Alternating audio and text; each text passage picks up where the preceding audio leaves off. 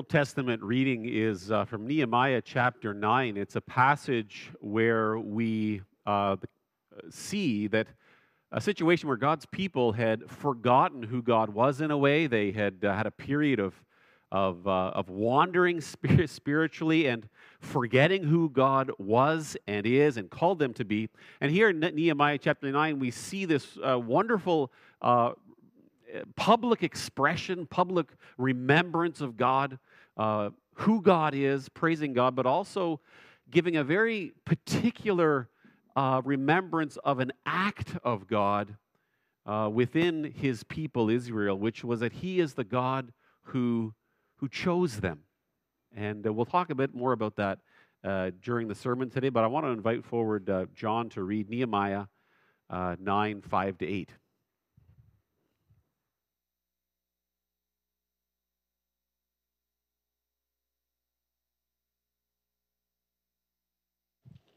Nehemiah 9, beginning at verse 8. And the Levites, Jeshua, Kadmiel, Bani, Hashbaniah, Sarabiah, Hodiah, Shebaniah, and Pethiah, said, Stand up and praise the Lord your God, who is from everlasting to everlasting. Blessed be your glorious name, that it may be exalted above all blessing and praise. You alone are the Lord.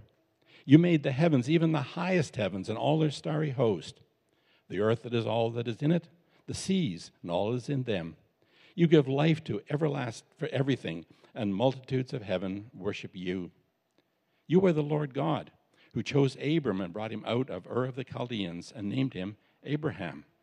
You found his heart faithful to you, and you made a covenant with him to give to his descendants the land of the Canaanites, Hittites, Amorites, Perizzites, Jebusites, and Girgashites. You have kept your promise because you are righteous. This is the word of the Lord.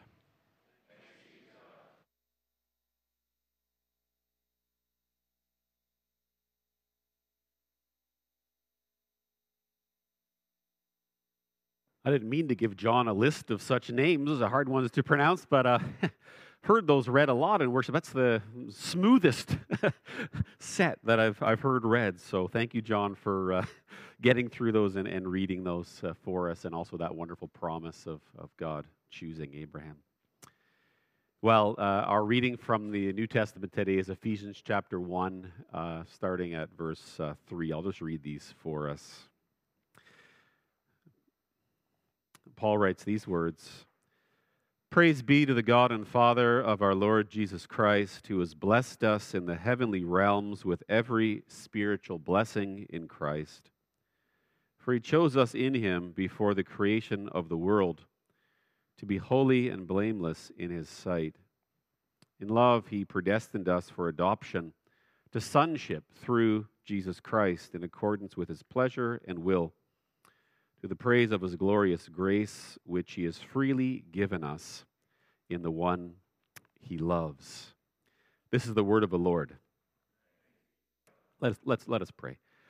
Lord, thank you for this, your word to us, as we continue in this series on our identity in your eternity. We humble our hearts before you and pray that you would send your Spirit among us to apply your word to our hearts. May we hear the truth that you have for us today, be changed, be challenged, be comforted, be sent from here in accordance with your will. We ask you, Lord, that you would speak, for we, your servants, are listening. Through Jesus Christ. Amen. Well, one of the things we talked about last week in this series on identity is we learned three keys about identity.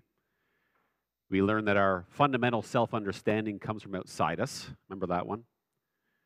We identified the fact that our identity as people needs to be seen as achieved, not as achieved, but as received first. And we also learned that as we live in this current time in two worlds in a way, in Ephesus and in Christ. And we're called to consider deeply how we're shaped by those two worlds. So this morning, I want us to continue, if we could, on this 6-part series, Our Identity in God's Eternity. Now, recently, maybe actually earlier this week, I got sent this podcast from someone, and I listened to the whole thing. Really enjoyed it, and it was from the Fuller Youth Institute. And it was speaking about, and to a researcher who had done all kinds of research on our current cultural climate. And he was saying that when it comes to our culture, especially for youth today, there are three, and I think for all of us in a way, there's three things that are sought after and are important and on the top of people's minds, which are these. What is the meaning that I have in my life? What is the purpose I have in my life? And thirdly, what is my identity? Those are the three things that many youth in our culture seek after and are concerned about. And today, in this series, we're talking about our identity. Maybe one of the best examples of this search around identity in our culture today, not only for, I think, young youth, but also for people of all ages, is seen in this movie that was out recently, and this song that is tied in with this movie. See if this one sounds familiar. It's about this girl who has inside her a superpower. And the thing is that every time she touches something, that person, what happens to that thing? It gets frozen. Okay. That's inside her, right?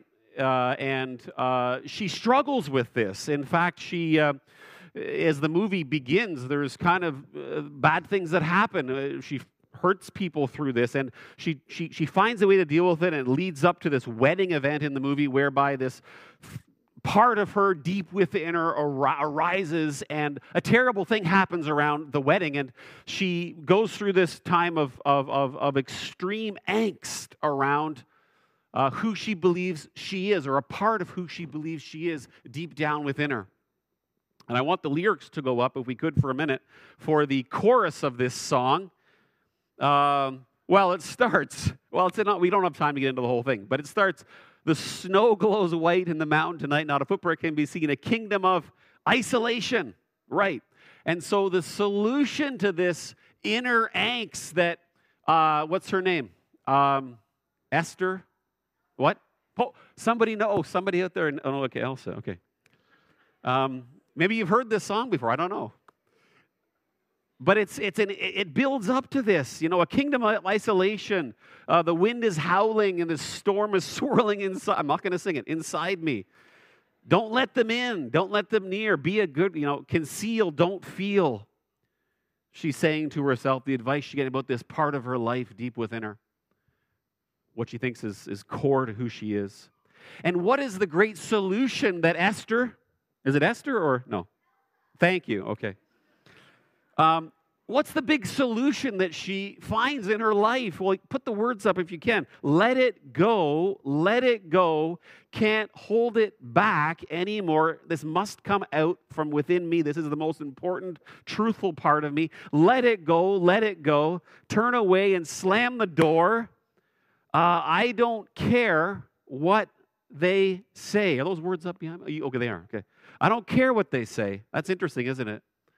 Kind of interesting example of a rejection of hierarchy or authority outside myself. I don't care what they say, what they're going to say.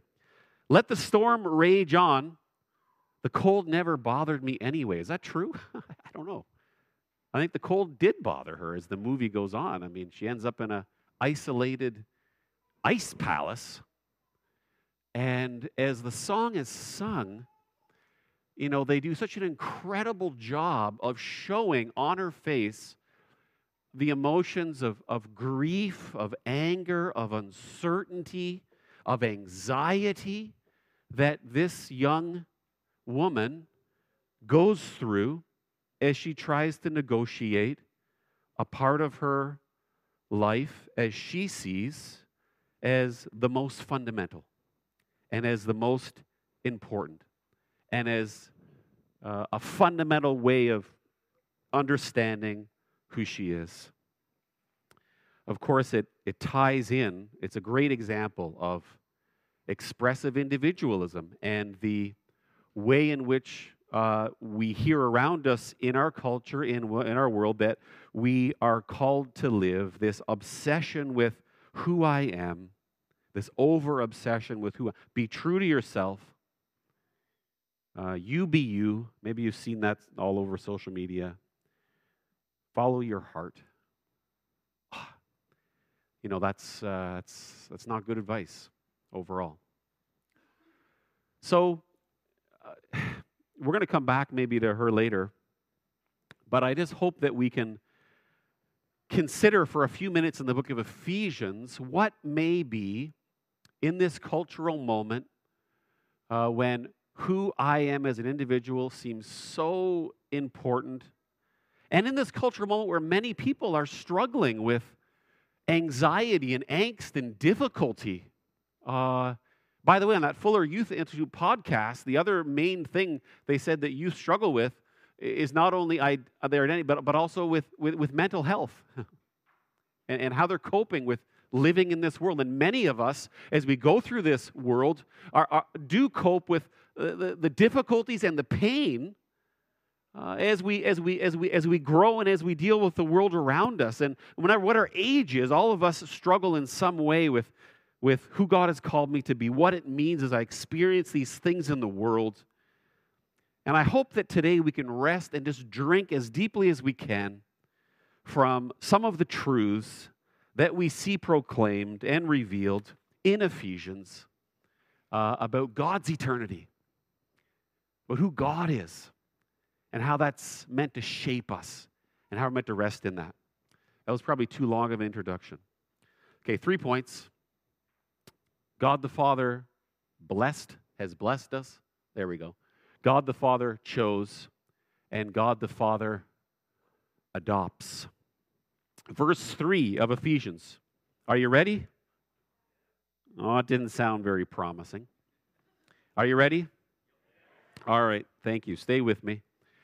Third verse is, praise be to the God and Father of our Lord Jesus Christ, who has blessed us in the heavenly realms with every spiritual blessing in Christ. What do we learn here? We learn that God the Father has blessed us. And we learn two things about God the Father blessing us. We learn about the location of the blessing, and we learn about the nature of the blessing. It's worth pointing out in verse 3 that verse 3 begins with praise be to the God and Father. And this praise be to God is in Greek, verse 3 all the way to verse 14 is one sentence in Greek. You'll see in your English that it's verse after verse after verse. Thanks. All broken up. But it's one verse in the Greek, and it just kind of rolls on like this wonderful waterfall, this wonderful white water river, whatever you want to call it, this wonderful stream of life and praise and gratitude that Paul just expresses here, one thing after the other, praising God, speaking good things about God. And you can see, remember Paul last week, how we have a description of who Paul was, how he was small and his legs were crooked, he had a monobrow, and we read that whole long quote from last week. He himself saw himself as the least of the apostles. But here we see Paul's heart. We see praise overflowing from his heart, a heart of gratitude on fire, filled to overflowing about the riches and goodness of God.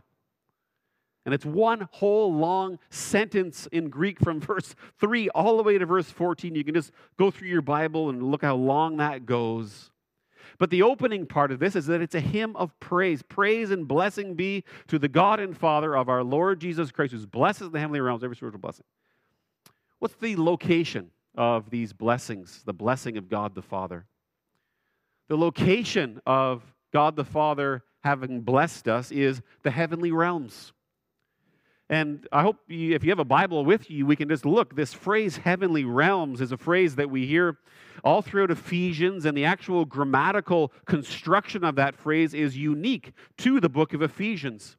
And it happens 5 times, and I'll just quickly leaf through these. We see it in this verse, in 1 verse 3. We see it in 1 verse 20, which says, God exerted when he raised Christ from the dead and seated him at his right hand in the heavenly places. We see it in 2 verse 6. And God raised us up with Christ and seated us with him in the heavenly realms in Christ Jesus. We see it in 3 verse 10. His intent was that now through the church, the manifold wisdom of God should be made known to the rulers and authorities in the heavenly realms. We see it in chapter 6, the principalities and powers in the heavenly realms. And so Paul is teaching us here, Scripture is teaching us here, that there is a location which is not geographical. It's not in the atmosphere. It is an unseen world of a spiritual reality. Where forces and principalities are at work that shape and affect what's happening in the world, and where Jesus Christ, the Lord, reigns supreme, where he rules over everything. The heavenly places, the spiritual realm. And it's where I think as Christians we are invited to keep our eyes as we live in this world. Now, remember the story of not Elsa and David, but David and Goliath. That's an amazing story about David keeping his eyes on the heavenly places, isn't it? David comes up against Goliath. Goliath is huge, massive, full of armor, undefeatable, powerful, destructive. He can do anything he wants. And David comes against them, the small David. And does David have his eyes on how big Goliath is, how powerful Goliath is? No. David says to him, you come against me with spear and javelin, but I come against you in the name of the Lord of hosts, that all the earth may know there is a God in Israel. How do you live your life? Do you live your life looking to earthly places first, or do we live our lives looking to heavenly places? It's that location where God the Father blesses us. The nature of the blessings. God the Father blessed. What's the nature of the blessings? Well, the nature, interestingly enough, of the blessings, and there's many of them as we go through this chapter, we'll see how he chose us, predestined, freely gave, lavished his grace on us, purposed us. What, though, is the nature of the blessings that the Father is giving us here? What do we learn? Well, we learn that the nature of the blessings are spiritual. He's blessed us with every spiritual blessing. You see, in the Old Testament, we hear a lot about how God blesses his people with physical blessings, with tangible things. In Deuteronomy chapter 28, we see how God blesses his people with the harvest and with the grain and eventually with the land. And there was a real emphasis on the nature of that blessing as material. Not only was the nature of the blessing material in the Old Testament oftentimes, but it was also obedience-based. If you follow my way, then I will bless you. It was based often on obedience to God's way. And if you don't obey me, you will not receive these things. We see that all through Deuteronomy. But there's this promise in Jeremiah 31 that God will one day write his law on his people's hearts. And so in Jesus Christ, what we see here is the promise that God is working in a new way in the world, that the blessings that he gives primarily are spiritual blessings. A personal knowledge of God. The revelation of who God is as the creator and maker of all things. Forgiveness of our sins, redemption. The promise of hope, of fulfillment of all things. And so Jesus doesn't ignore, of course, the physical. We're not called to live with our heads so high up in the clouds that we have no idea what's going on around us.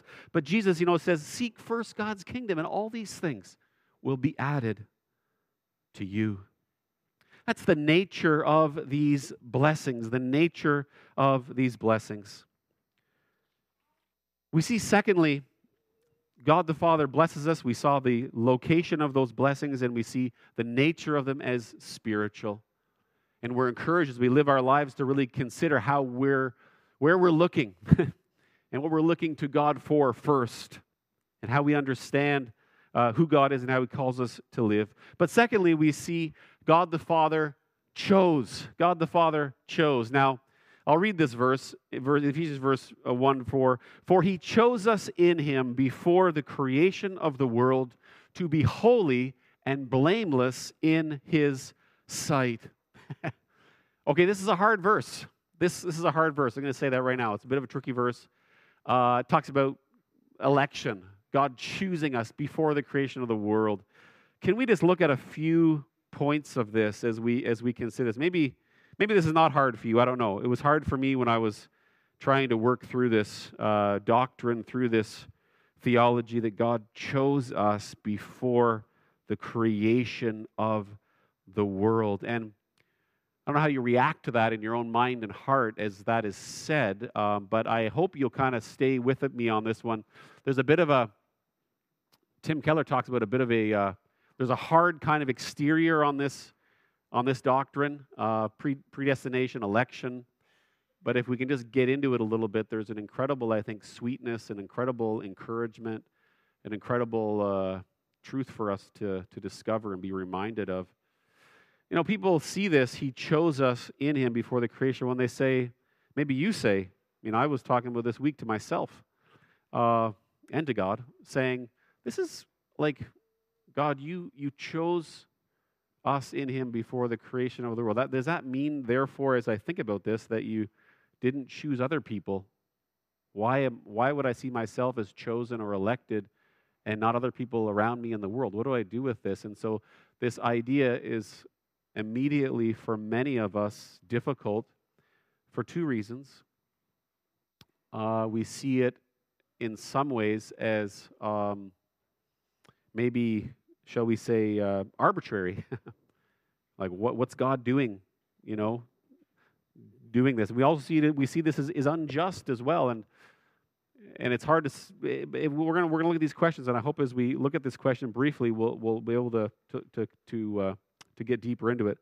But the first objection people often have with this is that, well, if God chose me, doesn't choose others, where is my free will in this?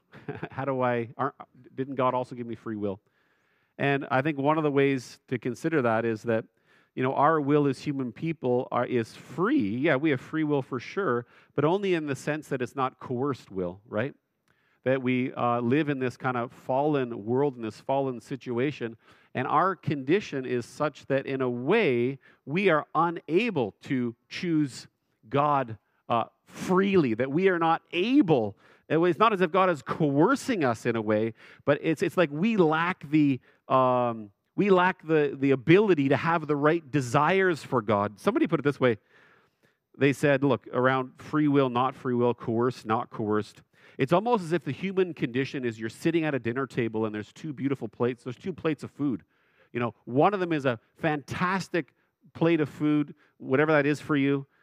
It's healthy. And I'm going to just say it's a steak. I'm just going to say that. And there's vegetables on there. And it just came off the barbecue. Okay? And there's another plate beside you that is the most rotten meat, disgusting, whatever you want to put on there. Food on there that's leftover, sour milk, yogurt with mold on it. How bad can I think of food here? Just awful. There's a skunk on there, okay? There's a skunk in that plate. All right? But here's the thing. And you're sitting there, and the one on the left, which has the skunk on it, is covered in this savory smell. It just smells so good, And it's like, the human condition is that it just smells so good that we are always drawn to that, and we are like, even picture, maybe you're just blindfolded in front of it, and all you can smell is that beautiful, wonderful skunk that is just going to taste so good.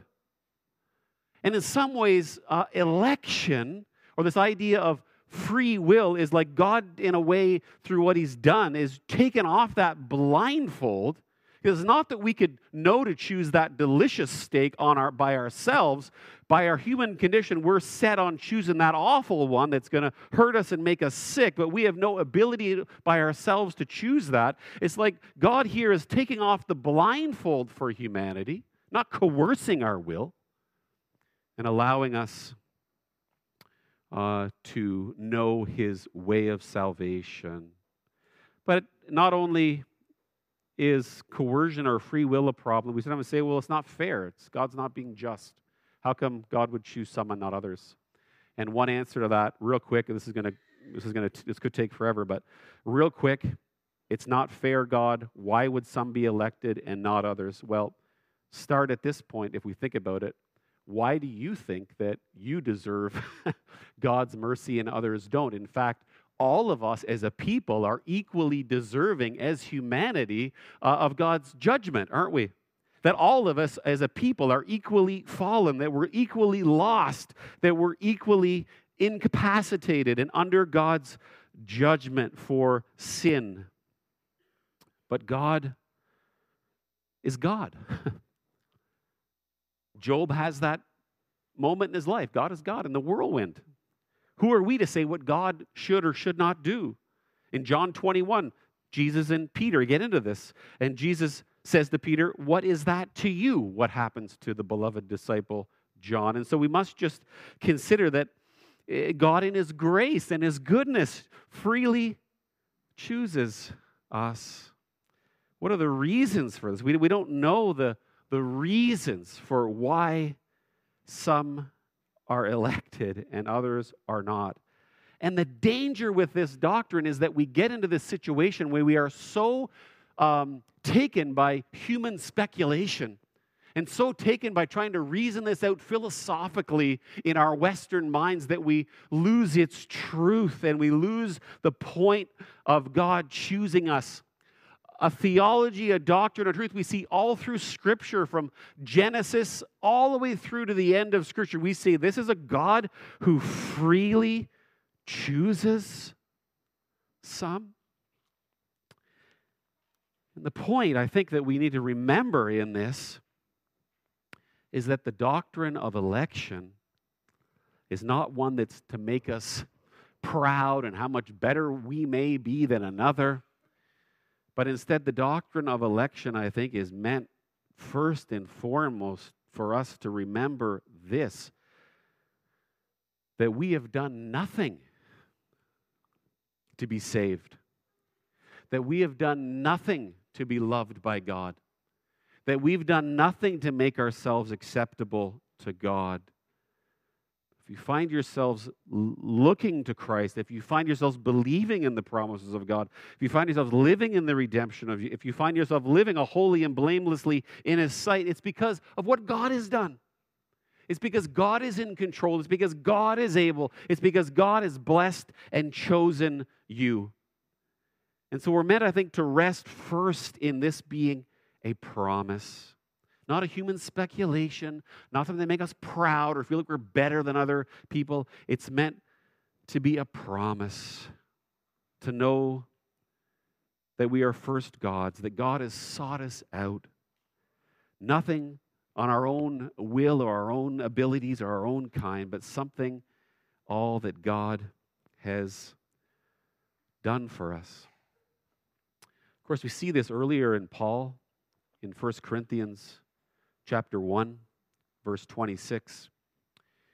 Brothers and sisters, you think of what you were when you were called. Not many of you were wise by human standards. Not many were influential. Not many were of noble birth.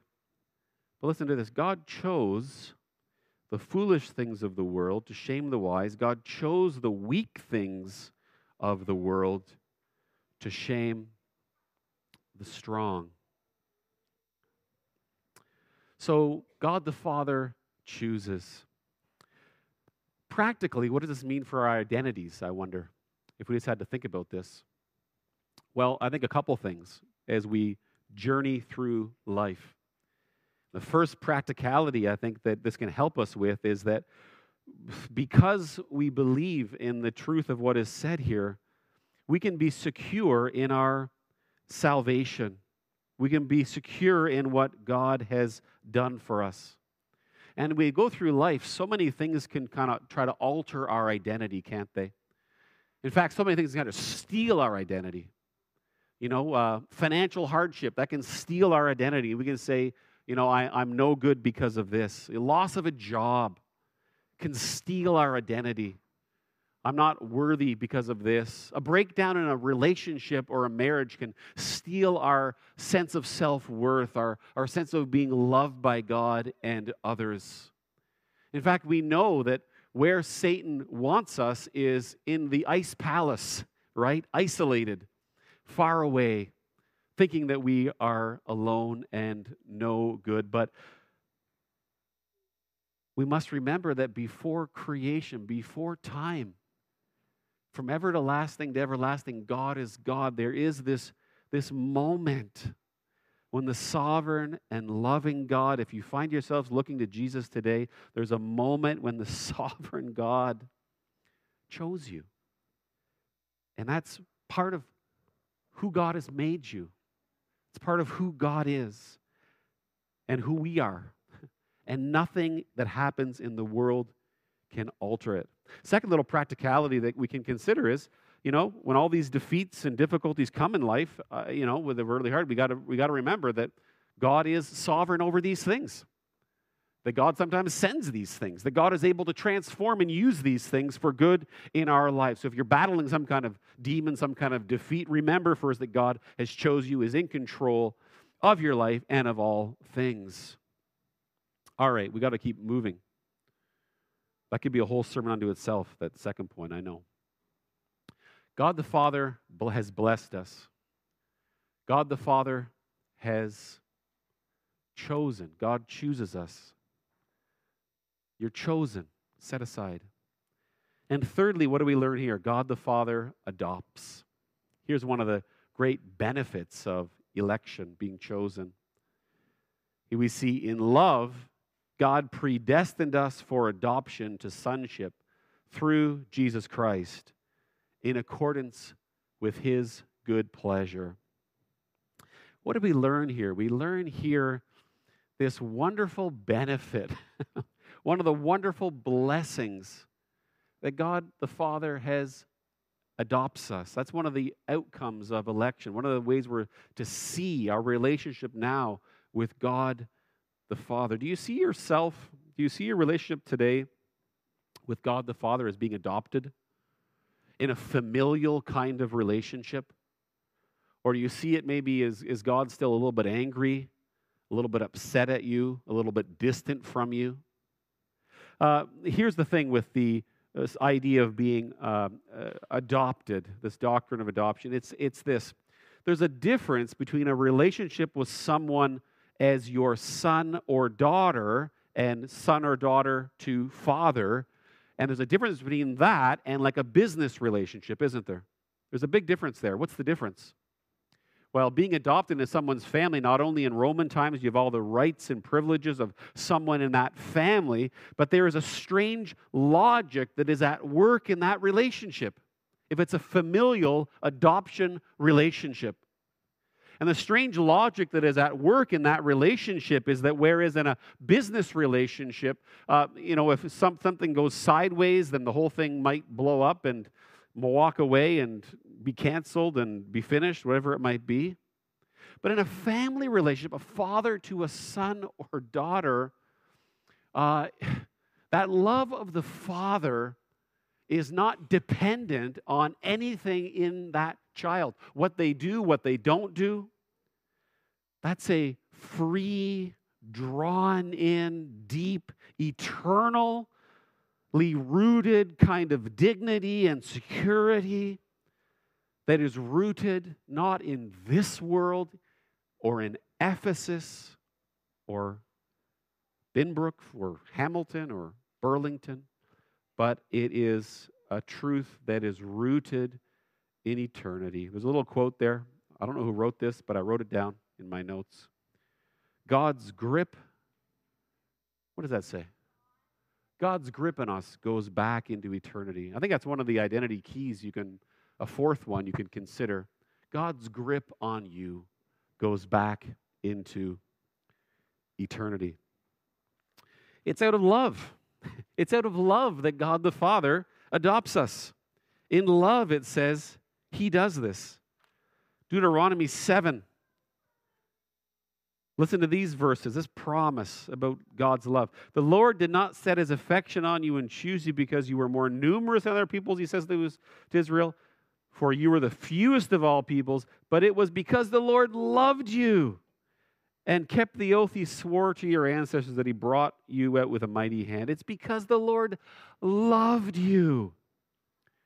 Why is it that in any kind of covenantal relationship, someone would be chosen, adopted, drawn into that? Was because they're loved. Again, Tim Keller in his book on marriage talks about this. He says, picture a couple, talking to each other about the day they were married, maybe a couple years on. And, the husband says to the wife, like, why did you choose me? Well, and she says, well, I chose you because you were so good looking, It was your six-pack that you had back then. Maybe you don't have it now. What would she say? Because you're the career you're going to have. That's why I chose you. Or your family connections. That's why I chose you, the wife. Does she say that to the husband? Does the husband say that to the wife? No. They say to each other, I chose you. I married you because I love you. Things will change. Vicissitudes will come. But I love you. I am the one for you. And we're meant to see God's relationship, the Father, to us in that kind of way. In verse 6, to the praise of his glorious grace, freely given. It's all a freely given love. It's a free relationship because God chooses to do so. God the Father blesses. God the Father chose, and God the Father adopts. Real quickly, and Pastor Bill said I set my timer always, and I did not set my timer this morning. It's 11:30. 2 minutes. Can we finish up in 2 minutes? Can I just talk for a second at the end here about how this really applies to your life and my life when the rubber kind of hits the road? And I think one way to think about it is the difference between our identity that's constructed. Is that up there? Yeah. Constructive identity and biblical identity. That's really what we're talking about here. Constructive identity and biblical identity. Constructive identity is rooted in me, in what I can find within myself or as I wander around the world. Constructive identity is how I myself might choose to live. I see myself as the individual, as the highest good. I see that traditions and hierarchies around me really ought to be deconstructed and held with great suspicion and not necessarily trusted. I see this primary ethic as my own freedom. I must follow my own heart. Of course, a constructed identity is some of the things that Elsa was going through. Now, a constructed identity has problems, right? It has challenges. And some of the challenges and some of the problems are real quick. One of them is that our identities that are constructed are incoherent. Because my feelings and my heart and following my own truth and my own you, that might change over time, right? Or I might have one feeling here that bounces up against another feeling here, and which one then must I choose? So there's an incoherent sense to a constructed identity, and it's also unstable because it's always changing. I mean, I change over my lifetime. You change over your lifetime. Things hit us, things get piled upon us, and so there's an unstable characteristic there. But thirdly, on a constructed identity, there is pressure. There's massive pressure. If you are first and foremost basing your self-worth, your purpose, where you're headed on how you yourself find and make up who you are is most fundamental and most. Why is there huge pressure? Elsa had huge pressure. Look at her. She ended up in a difficult, hard, angst-driven place. What's the pressure? The pressure is that you always got to keep up with another person you see who's doing better than you. You always have to compare yourself to somebody else and say, gosh, I've got to achieve that or get there. And so there's no rest. There's no rest in your life or in my life if we're always trying to base things on our own self-understanding first and foremost. Of course, the solution is seeing things entirely differently when it comes to our most fundamental self-understanding, which is biblical identity, a covenant God, a God of love and mercy, of grace, a God who's called us, a God who's redeemed us, a God who's forgiven us, a God who's called us into the family of God. In the end, what Elsa and what you and what me need the most is a rescue, to be recognized by the loving Father, to hear that we're chosen, to hear that we're adopted, to hear that we're loved, to hear that there's more than what is just inside me. And practically speaking, that is the real challenge that all of us have day to day. How do I allow that truth to just inform me, soak into my thoughts, soak into my words, soak into my decisions? And that's almost like the challenge every day as we see the world, as we see ourselves. We must see ourselves first as loved and recognized by God the Father. We must find our identity first in God's rich eternity. Let's bow down, let us pray. Father, how we thank you for your word to us. Some of us are just dealing with a lot of pain right now. Some of us are dealing with a lot of disappointment. Some of us are just floating along and coasting through life, and all's good. For whatever the situation, Lord, we find ourselves in this morning, we thank you that you are God. We thank you for the blessings in the heavenly places. In this week ahead, I pray that you would apply this wonderful truth of your blessing, of your choosing, of your adopting us into each and every life that is here, that you may enrich us as your family. You may heal the pain that we have, and that we may know your grace, strength, and the life of Christ in us. For we pray in his name. Amen.